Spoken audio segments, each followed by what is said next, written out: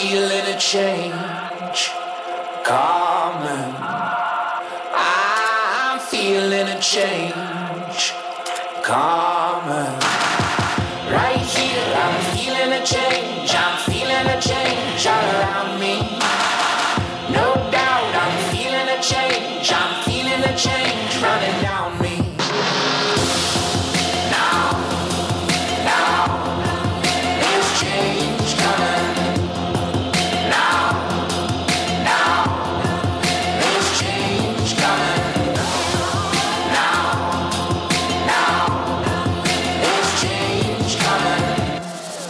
There's change coming.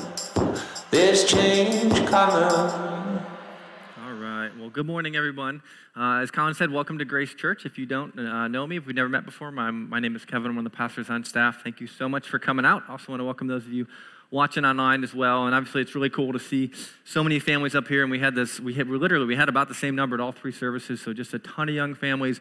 We are excited to be on this journey with you in both the joy and excitement and the chaos of that stage, right? As you can see in some of the other services, it's hard to control your children, and they do what they want to do, and that's normal. That's part of life, and we're just entering into that with you. So if you guys just keep that in the back of your mind this week, just be praying for those families as they kind of continue on in that journey as parenthood. So, well, if you are new with us, right now we find ourselves in a series in the book of Acts, which we have broken into 3 different sections, and in the first part of this series, we talked all about the message of Jesus. Right? Specifically, what was the message? How do you deliver that message? And why was that message so important that the early church and the apostles were literally willing to die for that message? But right now we find ourselves in the second part of this series, which is looking all about the mission of Jesus. So now that we have this message, what is it that God exactly is calling us to do with that message, right? What is this mission? And so today what we're going to do is we're going to look at a story in which God is going to try and change the way that the apostle Peter thinks about this mission. And this change is going to be something that is going to war against 3,000 years of Jewish tradition. And if you've ever tried to convince someone or change someone's mind about a belief that they have held for a really long time, you know that it's really hard to change a belief that's been so fixed for so long. And so you know this change is not going to be easy for Peter. And I think by the end of this morning, for some of you, you're going to find that the change that we're calling Peter to, that God's going to call us to, that it's not going to be easy for us to make this change either. So if you have a Bible with me, I want you guys to join me in Acts chapter 10. Acts chapter 10, we're going to be on we're going to be on page 891. So if you don't have a Bible, there might be one in the seat back in front of you, and that will be on page 891. And we say this all the time, but if you need a Bible and you don't have one, you can feel free just to take that Bible home with you and consider that a gift from us. And so we're going to be in chapter 10, as I said. We're just going to kind of work our way through the story, pausing at various points to talk about what's going on. So we're going to start reading chapter 10, starting in verse 1. Here's what we read. At Caesarea, there was a man named Cornelius, a centurion in what was known as the Italian regiment. He and all his family were devout and God-fearing. He gave generously to those in need and prayed to God regularly. One day, about 3 p.m, he had a vision. He distinctly saw an angel of God who came to him and said, "Cornelius." Cornelius stared at him in fear. "What is it, Lord?" he asked. The angel answered, "Your prayers and gifts to the poor have come up as a memorial offering before God. Now send men to Joppa to bring back a man named Simon, who is called Peter. He's staying with Simon the tanner, whose house is by the sea." When the angel who spoke to him had gone, Cornelius called 2 of his servants and a devout soldier who was one of his attendants. He told them everything that had happened, and he sent them to Joppa. And so the first thing that Luke tells us in chapter 10 is that there is this man named Cornelius, that he is living in a city called Caesarea, and he is a centurion in the Italian regiment. And the reason that last part is so important is because that means that he is from Rome, and that means that he would be what the Bible calls a Gentile, which simply means someone who is not of Jewish birth, who is not like ethnically part of the nation of Israel. Now, the other thing that he tells us is that this Gentile is a God-fearing man, meaning that although this man was not born Jewish, that he has decided on some level to worship and follow the God of the Jews. And so Luke tells us that one day this man named Cornelius, he has a vision from God that tells him very specifically he is supposed to send men to Joppa to find this guy named Peter. Never met him before, doesn't know who he is. Go find this guy named Peter, and I want you to bring him back to your house in Caesarea. Now, if you look at this on a map, you'll notice that this is no small task. So Caesarea is way up here at the top, and then all the way down here is Joppa, which is about 32 miles away. And so for us, that would be a quick hop in the car, not a big deal. For them, it was a little bit more of a task, a bit of a hike, a couple days walk. And so Cornelius calls together two of his servants and one of his soldiers, and he gives them instructions. Hey, you got to go find this guy named Peter. That's all I know. Go find him, bring him back. So while these three guys are on their way to find Peter, Luke tells us that God gives Peter a vision of his own. So check out what it says. Here's Peter's vision, verse 9. About noon the following day, as they were on their journey and approaching the city, Peter went up on the roof to pray. He became hungry and wanting something to eat, and while the meal was being prepared, he fell into a trance. He saw heaven opened and something like a large sheet being let down to earth by its four corners. It contained all kinds of four-footed animals, as well as reptiles and birds. Then a voice told him, "Get up, Peter, kill and eat." "Surely not, Lord," Peter replied. "I have never eaten anything impure or unclean." The voice spoke to him a second time. "Do not call anything impure that God has made clean." This happened 3 times, and immediately the sheet was taken back to heaven. And so while these guys are on their way to find Peter, God gives Peter a vision of his own. And in this vision, we're told that Peter sees something like a large sheet being let down to earth. And then inside of this sheet are all sorts of different animals, specifically 4-footed animals, as well as reptiles and birds. And then basically Peter gets the command. He's like, see those animals? Would you go kill them and eat them, right? Go cook yourself a steak. Go make something nice out of this. This is the command that Peter's given. And now this seems kind of like a weird vision. Like, what in the world is going on here? And so a bit of context to this vision is that you need to understand that Peter is Jewish, that he was born an Israelite. And so for his entire life, he has been following a very specific set of laws and rules about which types of animals and foods were considered clean for him and which types of animals and foods were considered unclean for him. Now, there's a lot of places you can find this distinction in the Old Testament. Let me show you 2 places. First one comes in Leviticus chapter 11. Here's what it says. The Lord said to Moses and Aaron, "Say to the Israelites, of all the animals that live on the land, these are the ones you may eat. You may eat any animal that has a divided hoof and that chews the cud. There are some animals that only chew the cud or only have a divided hoof, but you must not eat them. The camel, though it chews the cud, does not have a divided hoof. It is ceremonially unclean for you. The hyrax, which I had to look up, though it chews the cud, does not have a divided hoof. It is unclean for you. The rabbit, though it chews the cud, does not have a divided hoof. It is unclean for you. And the pig, though it has a divided hoof, does not chew the cud. It is unclean for you. You must not eat their meat or touch their carcasses. They are unclean for you." And I'm going to spare you guys the details of reading the rest of this chapter because as you can see, right, it starts to you kind of get in the weeds a bit, right? There's literally lots of details, lots of instructions, lots of very specific requirements. But if you were to keep reading through the chapter, so these are just the first 8 verses, you get to verse 9, and now it starts talking about the creatures that are living in the water.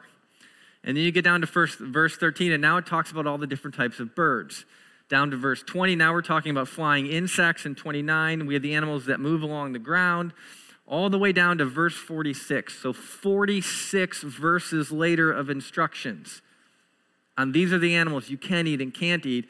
This section closes out like this. It says, these are the regulations concerning animals, birds, every living thing that moves about in the water, and every creature that moves along the ground.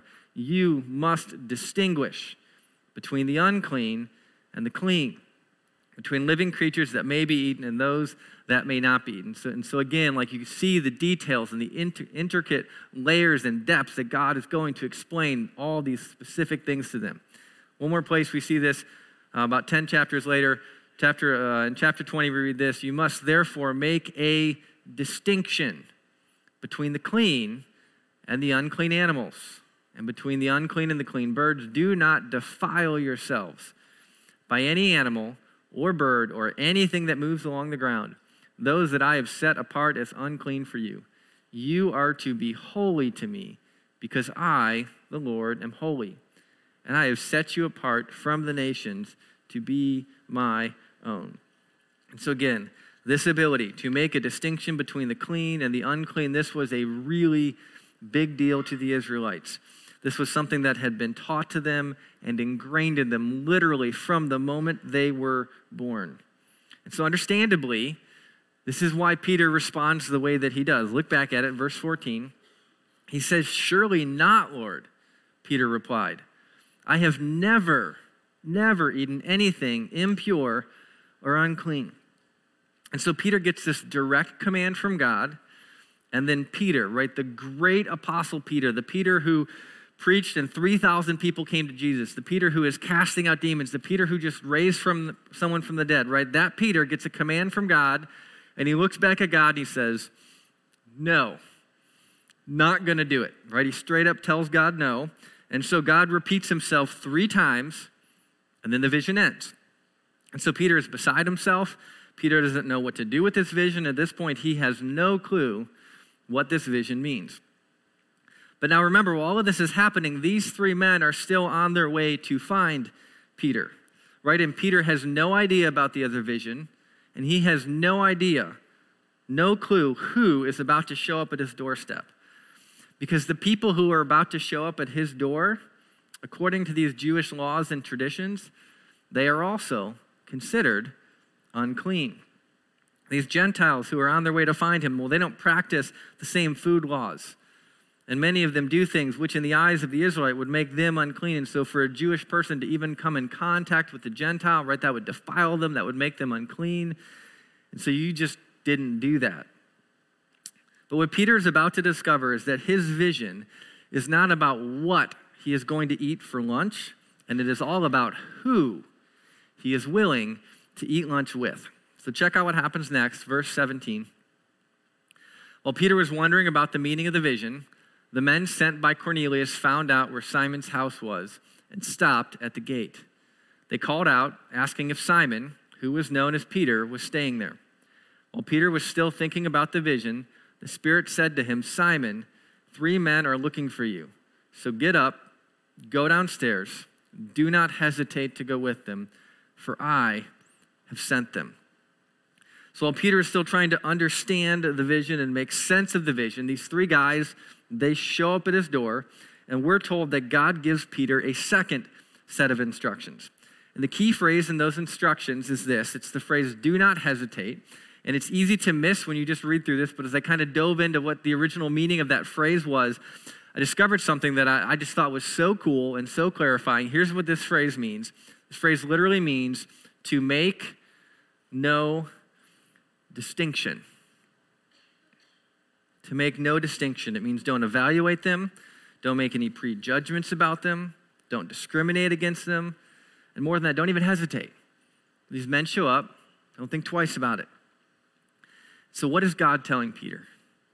He is telling them that when these men show up at your doorstep who do not look like you or act like you or have the same ethnicity as you, when these men who show up at your door do things and eat things that you think are sacrilegious or that you think might defile you or make you unclean, when these men who show up at your door would be turned away by all of your peers, and if your peers knew, they would apply peer pressure for you to do the same. When all of that goes through your mind in a moment, Peter, I am telling you to make no distinction.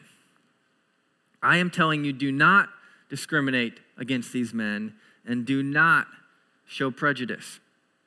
So God gives Peter this message, and here's how Peter responds. Verse 21. Peter went down and said to the men, "I am the one you're looking for. Why have you come?" The men replied, "We have come from Cornelius, the centurion. He is a righteous and God-fearing man who is respected by all the Jewish people. A holy angel told him to ask you to come to his house so that he could hear what you have to say." Then Peter invited the men into the house to be his guests. And one of the interesting facts that we are given pretty early in this story is that Peter is staying in a town called Joppa. And while that seems like a really unimportant detail in the story, the city of Joppa really only shows up in one other place, prominent place in Scripture, and that is actually in the story of Jonah. And so for those who might not be familiar with the story, Jonah is a prophet in the Old Testament. and he is called to take the message of God to a non-Jewish group of people called the Ninevites. But as the story unfolds, what we find is that Jonah doesn't want to take the message to the Ninevites because he doesn't really like them. He thinks they're evil people. He knows they've done some horrible things, and so he doesn't want to go there. He doesn't want to give them the message of Jesus because he doesn't want them to be forgiven, right? He does not like the Ninevites. And so instead of going where God tells him to go, Jonah gets on a boat and he flees in the opposite direction of where God is calling him. And the place that he does that at is a port city called Joppa. Here's what it says. The word of the Lord came to Jonah, son of Amittai. Go to the great city of Nineveh and preach against it, because its wickedness has come up before me. But Jonah ran away from the Lord and headed for Tarshish. He went down to Joppa, where he found a ship bound for that port. And so I don't think it's by accident that of all the places God could have given Peter this vision, God gives it to him in the port city of Joppa. Because the task before Peter is really the same one that God had given Jonah centuries before. God is calling him to take his message to a group of people that he doesn't normally associate with, and if we're honest, to a group that he might not even like that much. But unlike Jonah, Peter listens to God, and he decides that he's going to go. And so Peter gathers a couple of his friends, and he makes the trip all the way down, all the way up to Caesarea with a few of his fellow friends. And when he gets there, he suddenly finds himself inside the house, not just with Cornelius, not just with one Gentile, but he finds himself inside a house with a whole group, a whole room filled with Gentiles. And if you can put yourself in his shoes for a moment, that must have been an incredibly uncomfortable position for Peter to be in. And so here's what it says, verse 27. Peter went inside and found a large gathering of people. He said to them, "You are well aware that it is against our law for a Jew to associate with or visit a Gentile. But God has shown me that I should not call anyone impure or unclean. So when I was sent for, I came without raising any objection."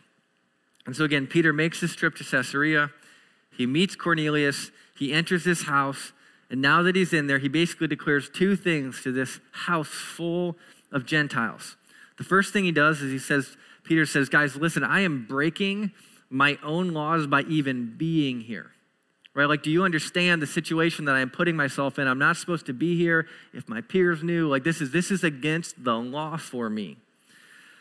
But then the second thing Peter does is he acknowledges that God is taking that long-standing and deep-seated belief that he has, and he declares that God is starting to help him think differently. Right? Again, Peter's standing in a room full of Gentiles, and he basically acknowledges to them that for most of his life, he has looked down on them, that he has viewed them as impure and unclean, but only recently has God started to give him a new vision, change his mind for how he is going to view humanity. And so in response to Peter's comments, Cornelius kind of fills him in on the vision. He tells him all that's happened and why he invited him down. And again, remember, we kind of get both parts of the story, but these guys only have their side, right? Cornelius has no idea about Peter's vision. Peter has no idea about Cornelius's vision. And so God is like sovereignly arranging these two men, and now they're in a house and they're like, "Why are you here? I don't know. Why are you here? Why did you invite me here?" They don't really know what's going on. And so Cornelius is just like, "Hey, here's what happened. All I know is you're supposed to come here, and God's given you some message that apparently is really important. And so me and this room of people, we're ready. Whatever it is God has to tell us, we want to hear it." And so that's what happened. And so Peter decides to give them this speech. And I'm not going to read you the entire thing for time's sake, but here's where it is. It starts in verse 34. Then Peter began to speak. "I now realize how true it is that God does not show favoritism, but accepts from every nation the one who fears him and who does what is right." And so he starts his speech by declaring again that even though he and his fellow Jews have historically made distinctions about them and looked down on them, that God does not. That the prejudice that you could find in Peter's heart is not something that you're going to find in God's heart. And then verses 36 to 43, basically Peter shares the gospel, which we spent the past 6 weeks, the first part of the series, unpacking that in detail. So I'm not going to rehash all of that right now, but he talks about the life and the death and the resurrection of Jesus, and he talks about the forgiveness of sins that is now available to anyone who would believe. And while Peter is finishing his speech, we're told that something amazing and something miraculous happens. So check it out, verse 44, look back with me. While Peter was still speaking these words, the Holy Spirit came on all who heard the message. The circumcised believers who had come with Peter were astonished that the gift of the Holy Spirit had been poured out even on the Gentiles. For they heard them speaking in tongues and praising God. Then Peter said, "Surely no one can stand in the way of their being baptized with water. They have received the Holy Spirit just as we have." So he ordered that they be baptized in the name of Jesus Christ. Then they asked Peter to stay with him for a few days. And so as Tony talked about throughout the course of this series and even the past few weeks, the theme verse for Acts is Acts 1:8, which calls the disciples to go to Judea, Samaria, and to the ends of the earth. And this verse has kind of a dual purpose. It serves as both an outline for the book of Acts and a set of instructions for the early church. And so as Tony pointed out, that meant that this mission that they're on, this mission is supposed to be centrifugal, meaning it was supposed to start in the center, and it was supposed to move outward with an outward force that kept driving them further and further and further, all the way to the ends of the earth. And the idea of the gospel going out, this idea was about more than just geography, though. Because in order for this to happen, in order for them to actually live this out, this meant that the gospel was going to have to cross racial and ethnic and political and religious borders, right? The gospel does not go out unless you start crossing some of those borders and barriers. And so Judea meant that the gospel, the message of the gospel, would go out to all of the Jews. And Samaria meant that the message was also supposed to go to the Samaritans, who the Jews considered kind of like half-breeds, right? If you know your Old Testament a little bit, back in the Old Testament when the nation of Israel split, you had a northern and a southern kingdom. And the northern kingdom, well, they started intermarrying with other people, and they became the Samaritans. And so the southern kingdom, the Jews looked at them and they thought, oh, they're like half-breeds. They're not even really Israel anymore. And this meant that the gospel was supposed to go to them. And then lastly, it was supposed to go to the ends of the earth, which meant the gospel, the good news of Jesus, was also designed for the Gentiles, for outsiders, people outside of the nation of Israel. But here's the deal. In the first half of Acts, for the most part, they're not actually doing that. This is not actually happening. They are not going out. It's not until Acts chapter 8, after the stoning of Stephen, we're told this. On that day, a great persecution broke out against the church in Jerusalem, and all except the apostles were scattered throughout Judea and Samaria. Right? It took a great persecution to get them moving, and even then, notice what's missing. No ends of the earth, no Gentiles. And if you fast forward to Acts chapter 11 and verse 19, this is actually confirmed. Here's what it says. Now that those who had been scattered by the persecution that broke out when Stephen was killed traveled as far as Phoenicia, Cyprus, and Antioch, spreading the word only among the Jews. According to the research I found, it has been roughly 7 years between Acts chapter 2, when Peter gave that first speech, to our story in Acts chapter 10. 7 years, and the gospel has still not gone out to the Gentiles. Now, there are a few exceptions to that. Chapter 11 goes on to say that there are some of the converts from places like Cyprus, which we just read about. They did start eventually preaching the gospel to the Gentiles there, but for the most part, with a few exceptions, the apostles in the early church were not taking the gospel to the Gentiles. And I think this is one of the reasons why God is intervening so heavily in this story. I think this is why God gives Peter a vision, and why he specifically tells him, do not hesitate. Because you know why do you tell someone, do not hesitate? It's because you think they're going to hesitate, right? The reason God tells Peter to make no distinction is because without God's intervention, Peter would have made a distinction. I think sometimes we like to romanticize the apostles as these perfect men who filled with the power of the Holy Spirit. Well, they never would or never could do anything wrong. But that simply is not the case. The reason God has to tell Peter this is because Peter had some prejudice in his heart, and it was his prejudice that was standing in the way of the mission. Right? If the gospel's going to go out, they're going to have to get past this because they can't do this as long as they feel the way they do about these different people groups. And it's not just Peter. It's the majority of the early church that seemed to feel the same way. I don't know if you guys caught this, but in the passage we just looked at, did you guys notice the response of Peter's companions, the men who went with him, who made that journey? Look back with me. The circumcised believers who had come with Peter were astonished that the gift of the Holy Spirit had been poured out even on the Gentiles. Right? Instead of being excited for the Gentiles or overjoyed or that God had accepted the Gentiles, it says they were astonished that God would accept even the Gentiles. Right? It's as if they're saying like, wow, if God will let these dirtbags in, man, he really will accept anyone, right? Like this statement, this is not a compliment to the Gentiles. They are blown away because they're like, I can't believe he's actually doing this, right? If you fast forward to chapter 11, when the early church finds out about Cornelius and the story that we are reading about, they respond in a similar fashion. Here it is. Acts 11, verse 1, the apostles and the believers throughout Judea heard that the Gentiles had also received the word of God. And what you would expect to find next is something like this. And so they thanked God and praised him for his mercy and his goodness, right? That's what you would expect to find.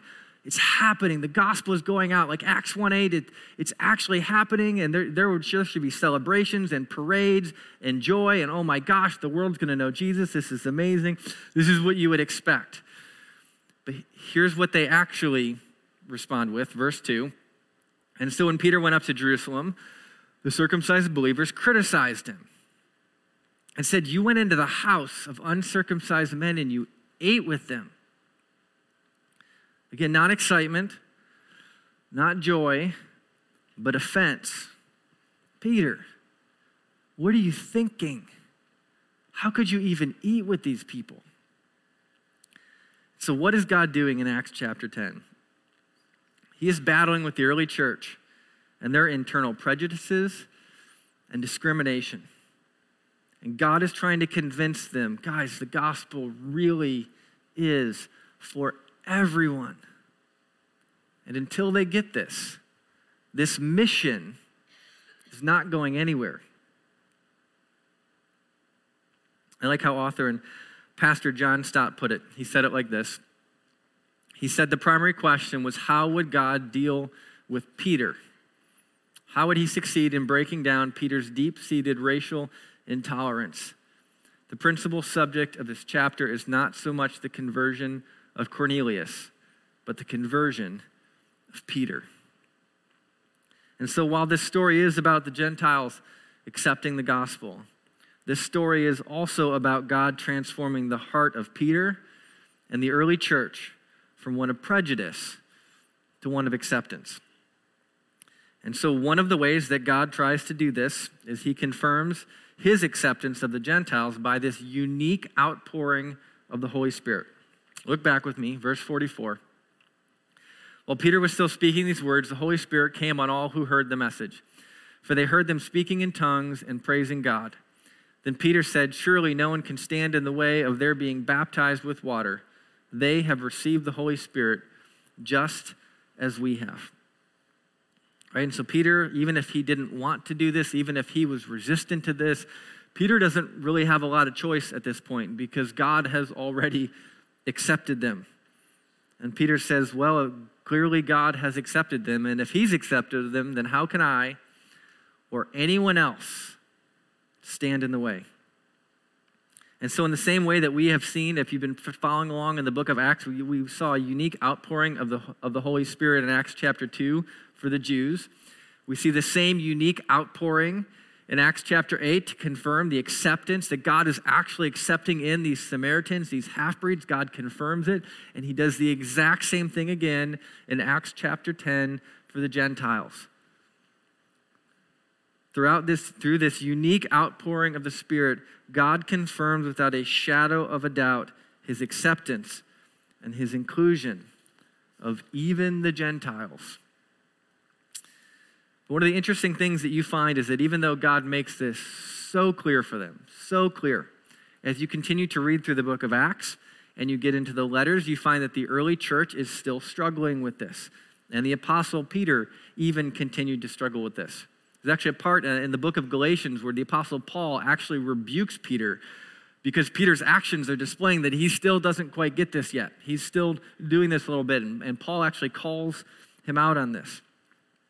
Because the prejudices that they had in their hearts, man, these were deeply rooted and they were long-standing. And as we discussed at the beginning, those kinds of things, those do not die easily. Those things are hard, really hard to get rid of. And so as I was kind of just reflecting on this passage the few weeks, I thought, man, what do I do with all this? And if I'm honest, when I started studying this passage, this is not where I expected Acts chapter 10 to go. It's not what I thought when I first glanced at it, but as I dove into it, this is kind of the direction that it took us. And so as I've kind of been reflecting on the passage, I landed on 3 ways that I think this passage has challenged me and I think should challenge us today. So with the time we have left, I'm going to lean into these 3 things for just a few minutes together. So here's the first one. It said followers of Jesus should feel responsible, not superior. That followers of Jesus should feel responsible, not superior. So as Pastor Seth talked about last week, back in the book of Exodus, we find out that of all the nations, right, of all the nations that existed on the earth, that God, in his sovereignty, he chose Israel to be his treasured possession. Right, like that is the language of Scripture. Out of all the nations, I chose you to be my special and treasured possession, that he gave them a unique role in human history. 100% that is true. But over time, Israel allowed that reality to inflate their ego a little bit. And they started to view themselves with an unhealthy amount of nationalistic pride. And they started to view themselves as better and superior. And they started looking down upon the nations around them. But what the Bible is also very clear about is that it didn't actually choose Israel because they were better. It chose them because God had made a promise to Abraham. And the unique role that God had given them was never meant to puff them up and to make them feel superior or better than any of the nations around them. What it should have made them feel was responsible for the nations around them. Because the gift that God had given Israel was something that was never meant to be hoarded or just for them. It was always meant to be shared and displayed to the nations. And so this call to Peter to reach the Gentiles, this is not a new call. This is not something unique that is special that God is suddenly doing. This is a reminder of what Israel has always been called to do. So I think in the same way, as I was just reflecting on this, I think it can be so tempting for those of us who have decided to follow Jesus and we've been following Jesus for a while.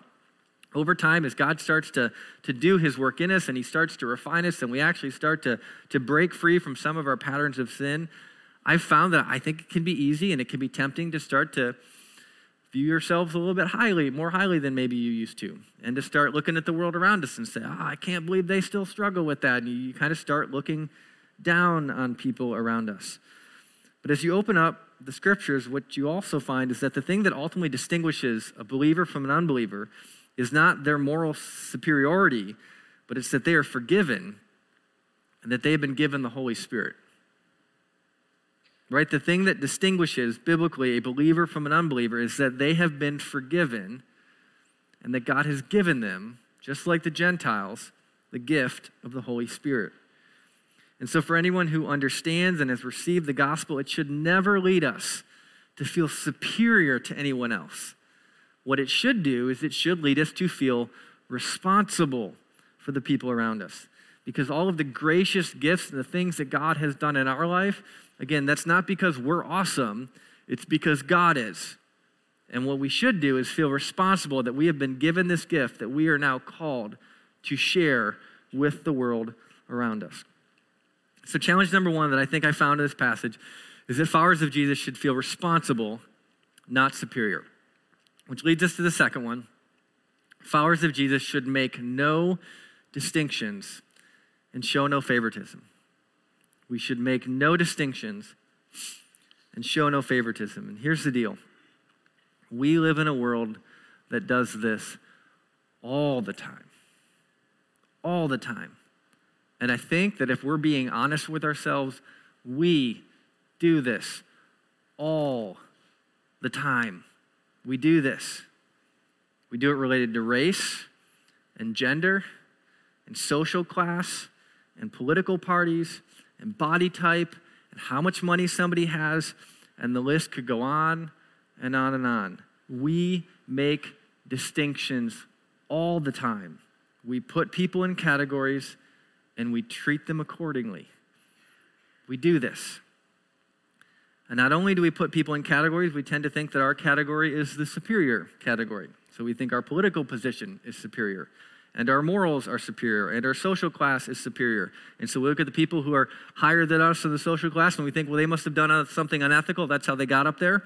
And we look at the people who are lower than us, and we think, well, they must be lazy. That's why they're down there. And we are in the perfect place, right in the middle, right? Our class is superior.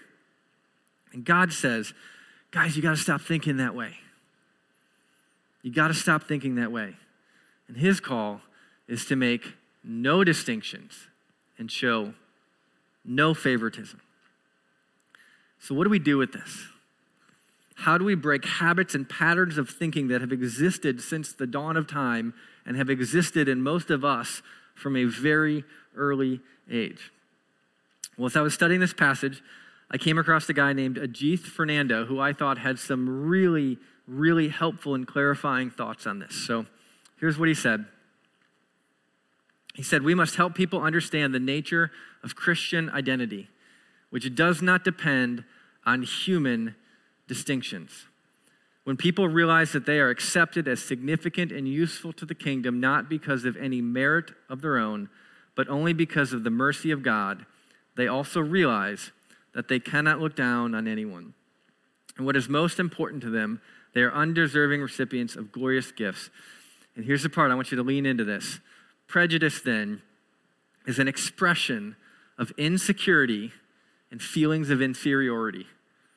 If we do not feel secure and accepted in Christ, we need earthly things to make us feel important. One of those earthly things is the idea that we are superior to others. To the one who has truly understood grace, such a position is an impossibility. And I want to make sure you catch what he's saying here because I think this is so important. He says that the starting point to changing this is to realize that our discrimination is really a reflection not of the other person, but it is a reflection of our own insecurities. He says that when we fail to properly find our value in Jesus, that we start to put others in categories and we start to look down on them as a way to cope with and to cover up our own feelings of inferiority. And so one of the challenges I want to give you guys this week is this. The next time you catch yourself doing this, I'm just going to be really honest, because you're going to do it. You're going to see someone, and for whatever reason, for a variety of things, you're going to put them in a category. And the next time you catch yourself doing this, making a distinction, I want you to ask yourself the question, why? Why did I just do that? Why did I just think that way? Right? I want you just to lean in to your motives in that moment and ask some hard questions. And I want you to see if maybe Ajith is right. Because as followers of Jesus, we should make no distinctions and show no favoritism. Which leads us to the last one. So I'm going to invite the band back up. Here it is, number 3. I think we should praise God for inviting us in. I think we should praise God for inviting us in. And here's what I mean by that. I think a lot of times people look at a passage like this and the application as well. We should start in Medina County. We should share the gospel with everyone here. And then we need to take it to Ohio. And then we need to take it to the rest of the United States. And then we need to get some mission trips. And we need to send people overseas. Right? We got to take this thing to the ends of the earth, which is good. And that is true. And we should absolutely do that. But we also need to recognize in reality that the apostles already did that, which is why all of us are here right now. Because the reality is we are the Gentiles. We are the ends of the earth. We are the outsiders in this story. The story is about the inclusion of us.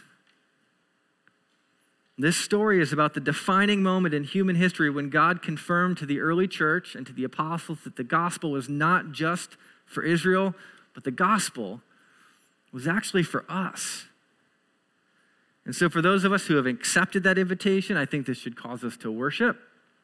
And for those of us who are still investigating Jesus, man, I think this should cause you to pause and think long and hard on what in the world is holding you back from a God like that. So in just a moment, I'm going to pray, and the band's going to close us out with 3 songs. While they're doing that, I want to challenge you guys to do 2 things. The first one might make you a little uncomfortable, but I want to challenge you to repent. I want to challenge you to say, God, would you search me? And would you look for any offensive ways? And I want you just to acknowledge and maybe allow God to show you the ways in which you have made distinctions and shown favoritism, where you've treated people maybe in ways you shouldn't have. And I want you to just invite God in and say, God, I'm sorry. Would you forgive me? Would you do your work in me to cleanse me and to rip that out of me so that I don't do that moving forward? And then secondly, I want to challenge you guys to do the thing that we just talked about. I think we should praise God for inviting us in. And obviously, we always close with worship, and so you're worshiping, you're doing what you normally do, but man, I want you to think about it a little bit differently this week. I want to encourage you just to say, man, God, I am so grateful that you're not like me, that you let outsiders in, and that you didn't just keep this thing for your special group of people, but that you invited me into the story with you. Let me pray for us. Father, I am so grateful for the character that you have and the God that you are. God, thank you that you are not a God of who makes distinctions and who shows favoritism. God, because if you did, I would be on the outside looking in. God, would you forgive me and would you forgive us for the times when we are not like you, for the times when we do that, when we put people in categories, where we see someone and find out they're wealthy or they're the boss's son or they're whatever, and suddenly we treat them. God, would you forgive us for the way we treat people differently and we make distinctions? God, would you search us in the course of the next few minutes? Would you search our hearts? Would you show us any ways that are offensive to you and that are wrong to you? God, would you forgive us for those things? Would you heal us? Would you change us? And then, God, would you cause us to just simply stand back in awe and worship and praise you from the depths of who we are, because as a gracious God, you invited us in. Father, we love you. We are grateful. It's in your Son's name. Amen.